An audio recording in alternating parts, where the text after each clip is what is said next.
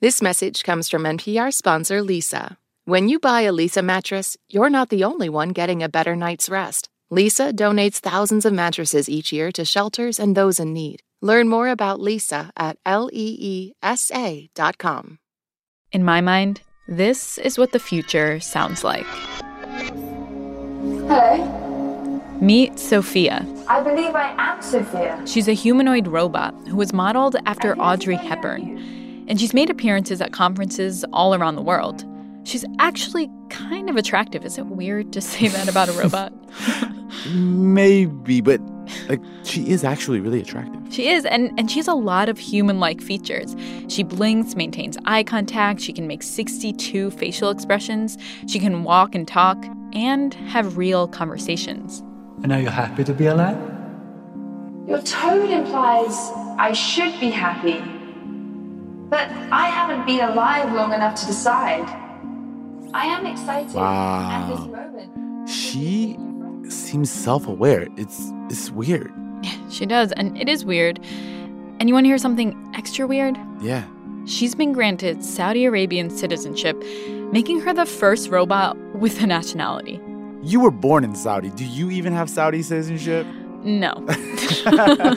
See, that's ridiculous. Yeah, it's really weird because, when we look at this robot, Sophia, we're basically looking into our future. Mm-hmm. And it's a future where robots are doing things like driving us to work, greeting us at Walmart, even taking care of our elderly parents. And when I think about that future, I do understand why so many people are scared of it. So welcome to the world, Sophia. Hello, world.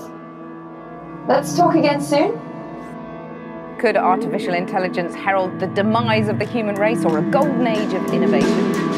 Could this be the beginning of a new industrial revolution? And is your job, my job, at risk? I think we should be very careful about artificial intelligence. We are summoning the demon. You're listening to Throughline from NPR, where we go back in time to understand the present. Hey, I'm Ramtin Arablouei. I'm Rand Abdel Fattah. And on this episode, the future of innovation and its past. As you might have guessed by now, we're kind of freaked out about the future, especially because every sci-fi movie for the past 30 years imagines a future where robots rise up one day and either get their revenge on humans or just make humans sort of obsolete. And I think it's a fairly natural thing. This is Sarah Kessler. She's an editor at Quartz at Work and has written a bunch about what all these innovations could mean in the future.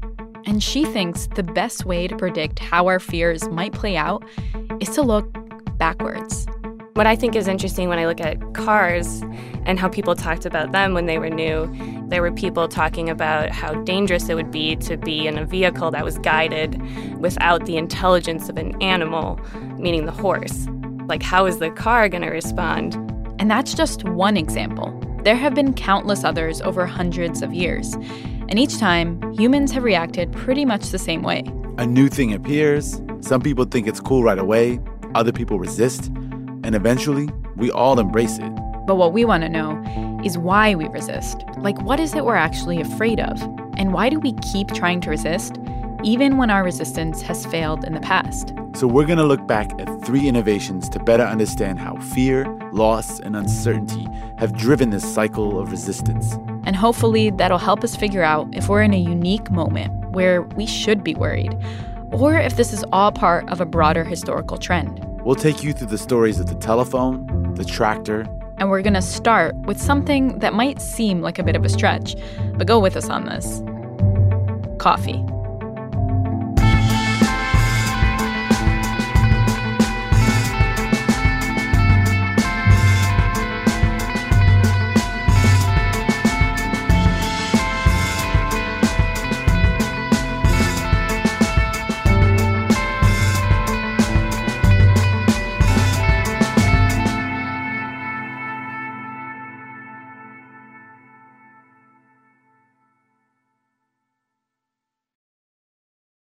This message comes from NPR sponsor Leesa. When you buy a Leesa mattress, you're not the only one getting a better night's rest. Leesa donates thousands of mattresses each year to shelters and those in need. Learn more about Leesa at leesa.com. This message comes from NPR sponsor Carvana. Shop for your next car the convenient way, 100% online with Carvana. Getting pre-qualified takes less than 2 minutes. Then see your real terms as you shop. Visit Carvana to finance your dream car the convenient way. Part 1. The Devil's Drink. So, coffee. It seems like a world away from Sophia, but you'd be surprised how worried people were about it when it first appeared, especially since today it's everywhere. But if we go back to when coffee was discovered, it actually took hundreds of years to spread across the world. The story of coffee begins in Ethiopia more than 1,000 years ago with the legend of Kaldi the goat herder.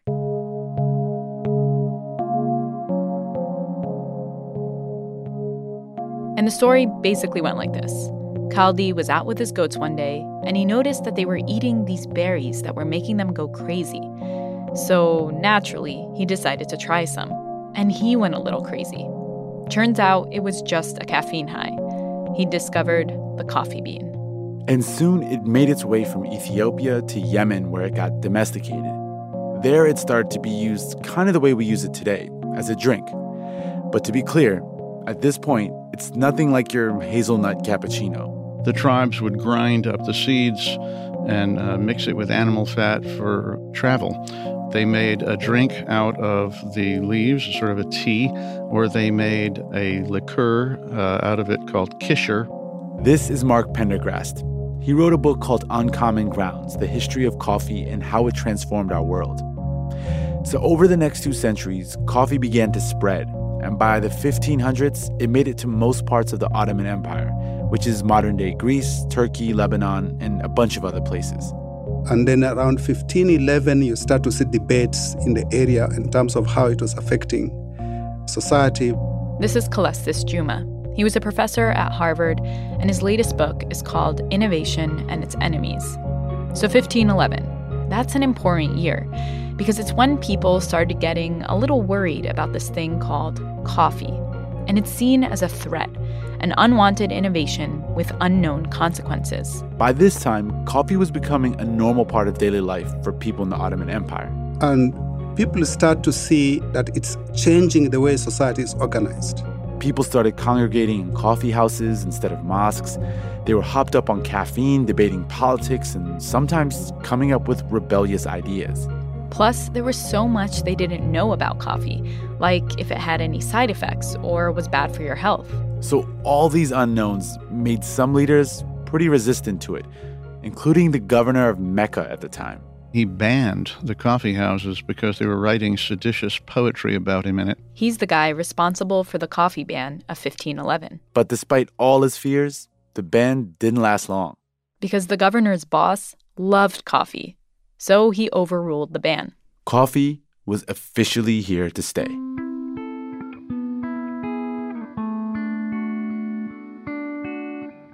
Now, this is where the story takes a strange turn.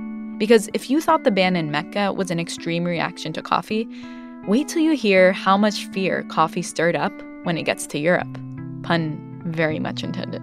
The real dramatic developments in terms of the impact of coffee was when coffee then moved into the Middle East through Turkey into Europe.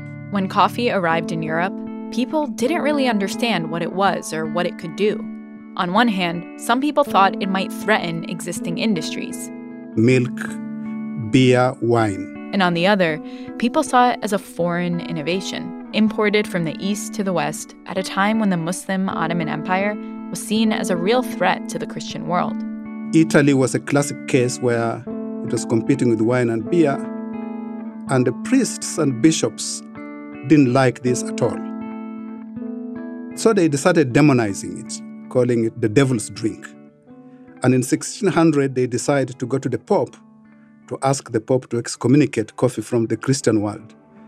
And apparently, Pope Clement VIII picks up a cup of coffee, sips it, and says, "This devil's drink is so delicious. We should not leave it to the infidels. We should baptize it and make it a truly Christian beverage." So this debate had risen all the way up from just competition among producers of different beverages to actually seeking divine authority on the issue. So that's Italy. This devil's drink, brought by the infidels from the East, is for years banned and demonized in Italy. And all it takes is one sip to convince the Pope that God looks kindly on coffee. And then that pattern repeated all throughout Europe. Fear, resistance, acceptance. In Germany, King Frederick the Great ordered troops to drink beer instead of coffee on the battlefield.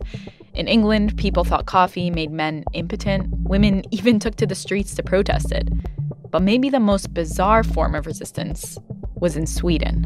Coffee arrived there around 1674, and it was taxed immediately. If you didn't pay those taxes, the government would come to your house and confiscate your cups and dishes, which was a big deal for most people at the time because it was like one of the most expensive things you could own. But by the middle of the 1700s, the heat was turned up. The Swedish parliament completely banned coffee. And the reason they wanted to ban it was the same reason the bishops in Italy did. They had industries to protect.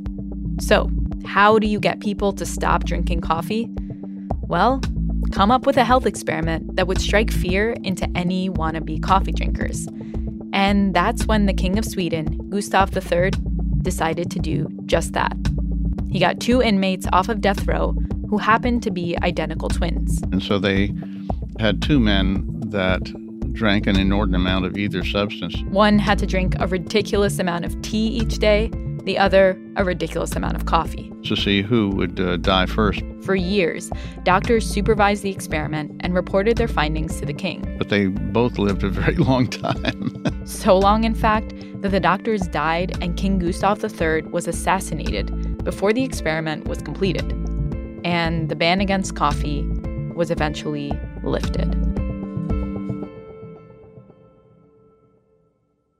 Society adapted it because it offered new benefits which other beverages couldn't. And this is an important lesson in all these areas of technological competition, is that if society sees more benefits than risks, society will adopt it.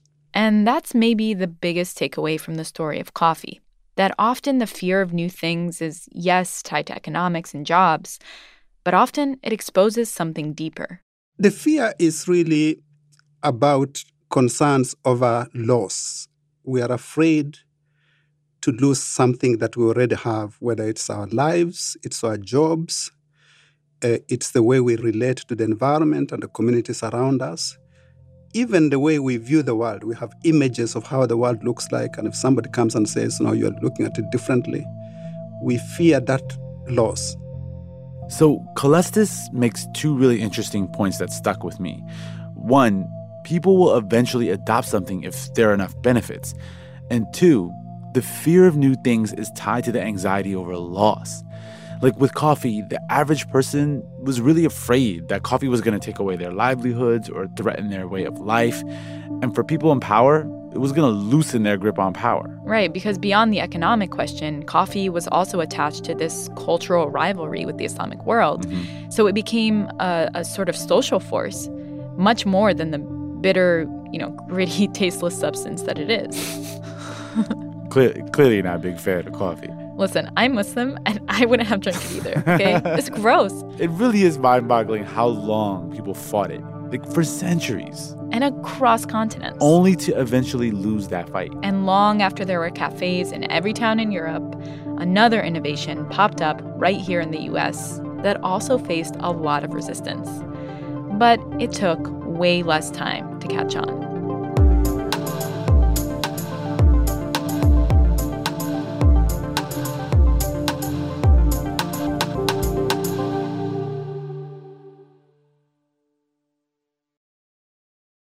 This message comes from Jackson. Let's face it, retirement planning can be confusing. At Jackson, we're working to make retirement clear for everyone, starting with you. Our easy-to-understand resources and user-friendly digital tools help simplify your entire experience. You can have confidence in your retirement with clarity from Jackson. Seek the clarity you deserve at jackson.com. Jackson is short for Jackson Financial Incorporated, Jackson National Life Insurance Company, Lansing, Michigan, and Jackson National Life Insurance Company of New York, Purchase, New York. Part 2, The Horse Bill of Rights. Next up is an invention you probably don't see every day, but it's needed for a lot of the food you eat. We're talking about the tractor. What new thoughts and ideas went into the building of these tractors that could show their raw, rugged power under any and all conditions? Before the tractor, all the work of plowing a field fell on the shoulders of the farmer and their animals, especially their horses. But in the mid-1800s, the first version of the tractor came along and made farming more efficient. Then, in the late 1800s, John Froelich invented the gas-powered tractor and took farming to a new level. It was the first time a tractor could continuously run without steam or a crank or a horse. And over the next few decades, tractors replaced horses on farms all across the country. And that was disorienting for a lot of people. In the research laboratories, where sub-zero temperatures tested their will to survive and come alive. Will to survive, come alive. They're talking about machines like we talk about people. Right. It kind of reminds me of Sophia. Like, people seemed really afraid of the tractor, too. I think it's probably the biggest technological disruption in American history. This is Robert Atkinson. He's president of the Information Technology and Innovation Foundation. Prior to the 1880s, 1890s, what you used to have was a worker following a horse with a metal steel plow. But all of a sudden, a new farm using a tractor could produce 4 times more than that farmer, at least. Which, on the surface, seems like a good thing, because it meant bigger farms, more profit, lower cost of food. But it also meant fewer farmers, like a lot fewer. And up to that point, most Americans were farmers. Agriculture had always been the backbone of the economy.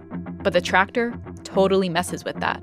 Suddenly, an automated machine is doing what humans, with help from animals, had done for literally millennia, and putting a lot of people out of work in the process. And what people forget is we had probably the biggest and most intense populist movement in American history. It's not now. It was back in the 1890s when we had the populist movement. That was largely driven by technological disruption of Midwestern and Southern farmers. The result of that disruption was that a lot of people left their farms and began working in factories, if they were lucky enough to find a job. And for the most part, people were really upset about all that change. And some of them decided to take action.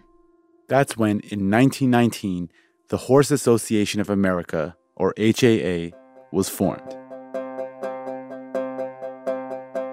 This was their mission statement. To champion the cause of livestock dealers, saddle manufacturers, farriers, wagon and carriage makers, hay and grain dealers, teamsters, farmers, breeders that had a financial or emotional interest in horses. In other words, they were advocates for horses. You could also think of them as tractor Luddites, a lot like the 19th century Luddites in England, who smashed machinery in factories to protest the textile mills. The HAA wasn't about to let the tractor take over without a fight. And the tractor lobby decided to fight back. It was 1921 in Fargo, North Dakota. The tractor department of the National Implement and Vehicle Association hosted a competition between horses and tractors. The challenge, to plow a 10-acre seedbed as fast as possible. Competitors would be judged on speed and quality. The HAA declined to participate, but the tractor department found some horses to compete anyway. On competition day, the air was thick with anticipation. Well, mostly because the temperature was like 100 degrees. So the tractors and horses lined up for the race. Competitors, take your place. On your mark, get set, go. And they were off to the races, plowing the fields. But sadly, it didn't end very well for the horses. It was so hot that day that 5 horses died as a result of the competition. And the tractors were victorious.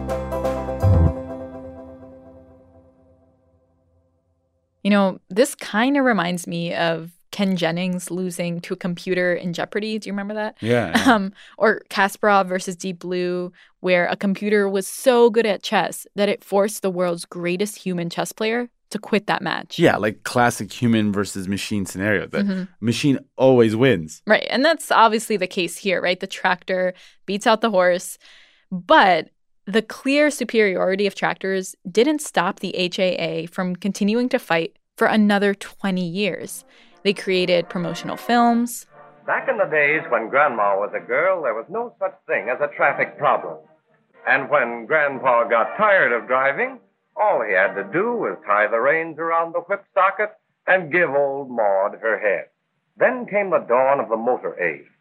The horse was transformed into horsepower and imprisoned under a shiny hood. And they did all kinds of other things, too. They made radio broadcasts, lobbied the Department of Agriculture. In urban areas, they fought for parking restrictions on automobiles and printed pamphlets about their environmental and health risks. They even used military voices to argue that a decline in horses was a national security threat because the military needed a cavalry and would always need one. But none of it worked.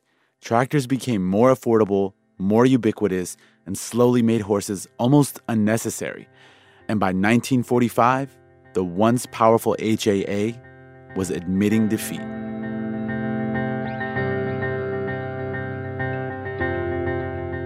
All right, so the horse Luddites were probably a little over the top with their resistance tactics, but I honestly get where they were coming from. I mean, this whole period sounds pretty brutal for most people.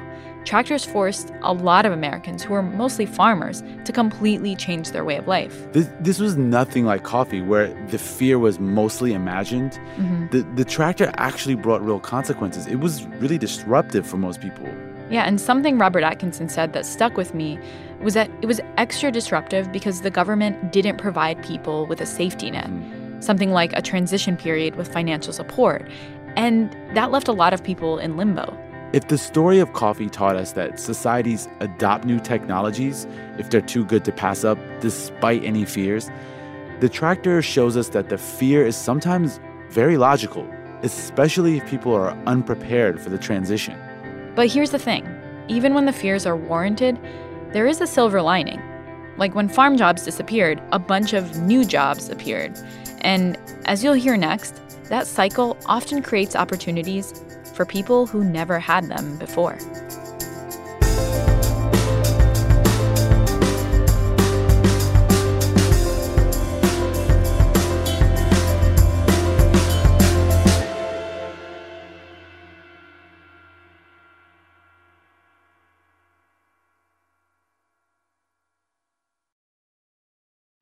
At this year's Oscars, Oppenheimer took home the award for Best Picture, Emma Stone and Robert Downey Jr. also picked up wins, and Ryan Gosling brought the Kenergy. For a recap of all the highlights, listen to the Pop Culture Happy Hour podcast from NPR. The news can feel incredibly overwhelming. For a breath of much-needed fresh air, head to NPR.org's culture section. From the buzzy movies, Tiny Desk, and artists that everyone seems to know about, type in NPR.org for the latest and greatest in the pop culture universe. Part 3. The Hello Girls. At first, telephones were not generally portrayed or seen as scary. A telephone? That thing for talking over a wire? Isn't it just a toy? No, indeed. Why, I've been talking from here all the way down to the office downtown. Alexander Graham Bell, when he first patented this, he thought this is, awesome, or whatever the, 1876 equivalent of awesome was. And of course, it just took off. It was over a year after Alexander Graham Bell had begun to demonstrate his invention that there was a commercial telephone switchboard. It was put in service in New Haven, Connecticut on January 28, 1878. So telephones were just so handy and fun and simple that they really spread fast. And so the telephone slowly began to change the way in which we communicated with one another. Okay, up until this point, we've been looking at innovations that immediately inspired fear when they appeared, coffee and the tractor. But when the telephone came along, it was kind of treated like a toy. And while nowadays you barely even think about what it takes to make a call, back in the early days of the telephone, in the late 1800s when Alexander Graham Bell first invented it, making a phone call was a process. For starters, you had to pick up an actual receiver. Think of those old-timey black receivers that kind of look like a cup and ball toy. Historian Elizabeth Cobbs, author of the book The Hello Girls. And I'm also a senior fellow at Hoover Institution at Stanford. She walked us through the rest of the process. So you'd pick up the receiver, and that would trigger an electrical charge that you either generated with your crank or that came from the line, what were they called, central batteries. That signal then traveled to a central hub, and there would be a click. Click, sometimes in the ear of the operator on the other end. Or there would be a light that would come up. Or there would sometimes be a flap that would drop down. Today's notion of a dropped call comes from those flaps that would drop. Basically, one way or another, the operator would be alerted.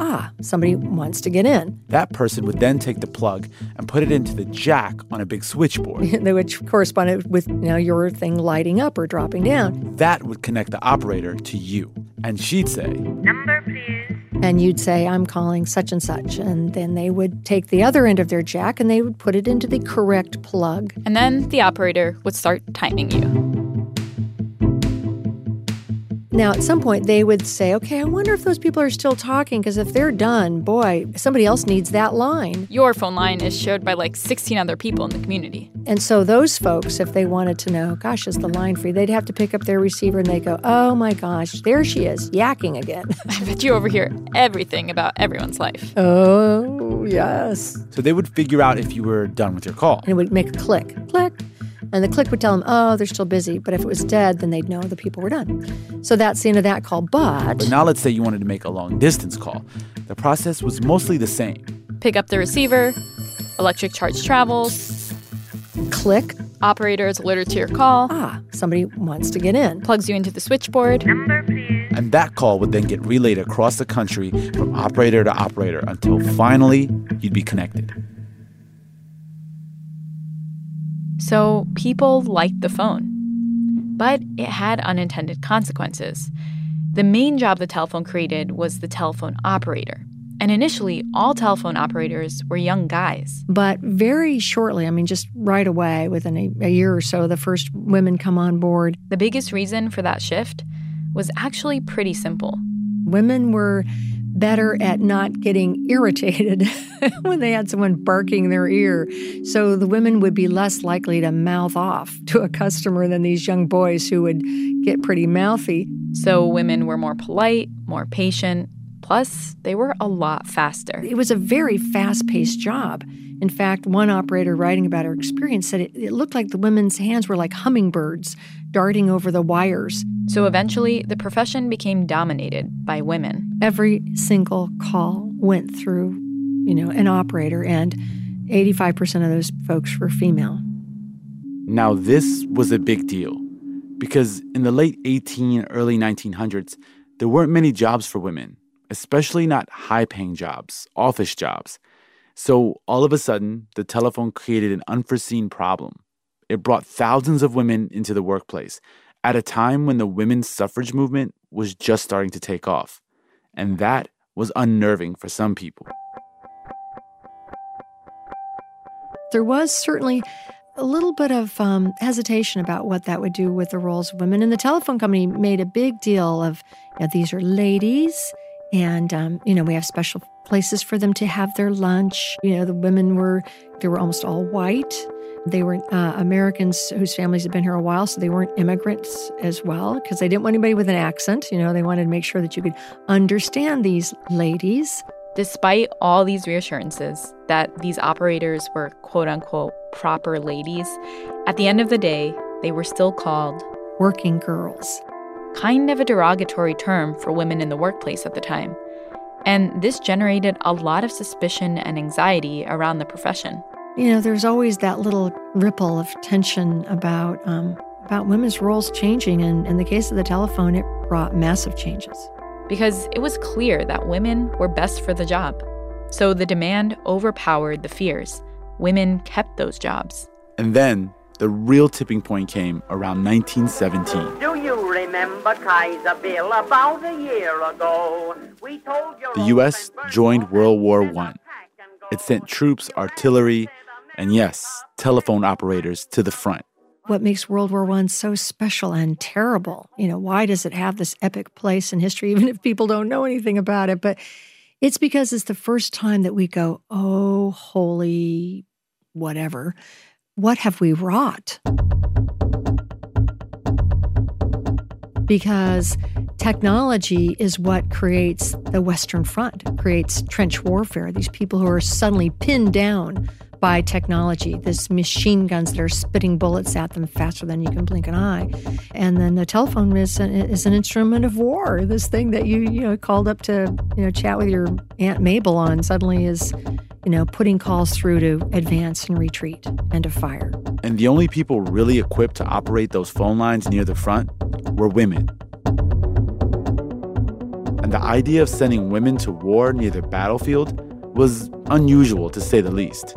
Oh my gosh, and it was like so scandalous. So, and will these women be able to work with men, and will the men be able to work with the women, and will the women fall apart, and all that kind of crazy stuff. The women got to work, and they were really good. So good that the officers were just blown away. For reference, it took the men, the doughboys, 60 seconds on average to connect a call. To answer the phone, hello, what's the number, find the right jack, put the jack in, make the call. And it took about 60 seconds. And it took the women, the hello girls, just 10 seconds to connect a call. So in wartime, when you've got incoming fire, and you need to know whether to retreat or advance, the difference between 10 seconds and 50 seconds, yeah, that's your life.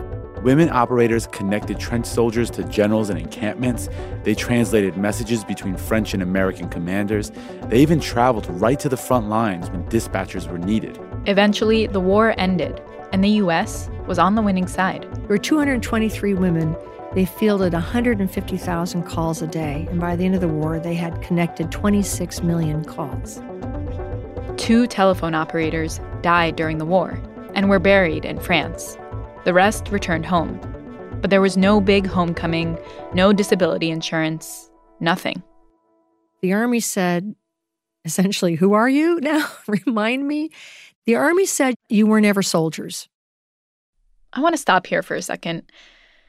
I guess I shouldn't be surprised that even after all they did in World War I, the Hello Girls came back and were treated pretty badly, like total radio silence from the Army and the government. And not just radio silence, resistance, Mm-hmm. even after they performed so well in the war effort. Right, and this wouldn't be the last time they would face that resistance. For the next few decades, through World War II, through the 1950s, there was this push-pull process. Women would take 2 steps forward and then 1 step back as they were kind of needed, but then society would resist. And that happened basically up until the 1960s when they started coming into the workforce in greater and greater numbers. Yeah, and what's really interesting is right around the time that all this is happening, the telephone starts to evolve in terms of its technology and becomes more automated so that each year there are fewer and fewer telephone operator jobs available. And you would think that that would spell disaster for the women in those jobs. But the interesting thing is that women operators, there were hundreds of thousands. It was like the best paid job for women. So why didn't women go into revolt when this technology was automated? You'd think that there'd be women out striking and all that. Right. Why didn't they? Well, because the 1970s suddenly opens up all kinds of jobs to women. So suddenly, you didn't just have to be a nurse or a telephone operator or a teacher. Suddenly there are all kinds of jobs. So actually women's employment takes off in the very same period where the telephone as a form of employment just almost goes away altogether. This is a really important point because it reflects a new sort of reality about technology of the past 100 years. We've reached a point where technology changes at a rate so fast that within a single lifetime, numerous jobs appear and disappear. And in the case of the telephone, it brought women into the workplace, and then when new technology made that job obsolete, women remained in the workplace to fill new jobs that were created by new technology. Obviously, some jobs were better than others. It's a trend that economists call creative destruction. Old technologies are destroyed or replaced by this creative process in which all kinds of new things, and they're usually bigger and better, and there are more opportunities that come about because of that technology that initially, like we're scared to death of. Okay, so we've reached the end, and I admit that now I do think humanity will survive the AI revolution, but I just can't shake the feeling that there's something different about this technology. I know that probably every past generation thought the same thing about their new technologies, but I mean, AI is challenging what it fundamentally means to be human. And to me, that's still very scary. Yeah, I understand. But I think that the generations that are going to have to really live with artificial intelligence and these new technologies that are coming out, obviously they're not our generation. There's going to be many into the future. I think that there will be some level of adjustment for that way of life, both economically and socially, that we still can't imagine yet, just like there was with past technologies. So because of that, I don't think I share your feeling. I'm not as scared of it as you are. Famous final words. As John Maynard Keynes once wrote, in the long run, we're all dead, so I don't really worry about 100 years from now. I mean, I think that fear of technology is so old. You can look back at ancient Greece. Icarus flies too close to the sun with his artificial wings and perishes in the ocean. Nothing is going to get totally perfected. Everything comes with an unintended consequence. Fear is absolutely essential because that's what leads us to questioning and exploring and discovering what could go wrong. And as they said in Star Trek, resistance is futile.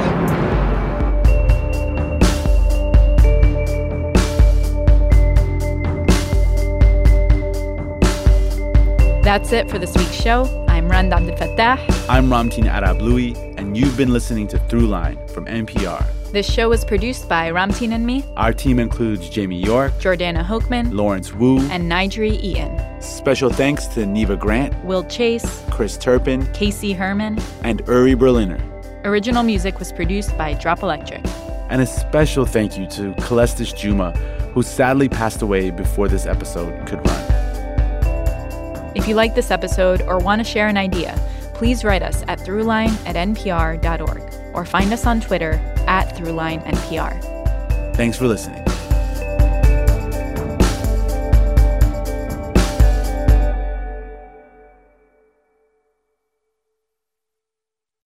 This message comes from NPR sponsor Leesa. When you buy a Leesa mattress, you're not the only one getting a better night's rest. Leesa donates thousands of mattresses each year to shelters and those in need. Learn more about Leesa at leesa.com. By the time your evening commute rolls around, or maybe your afternoon stroll, you've already got the headlines. So let your mind wander away from the front page with Here and Now Anytime, a podcast from NPR and WBUR. We'll keep you up to speed on the stories that matter and introduce you to people living the news, not just commenting on it. It's Here and Now Anytime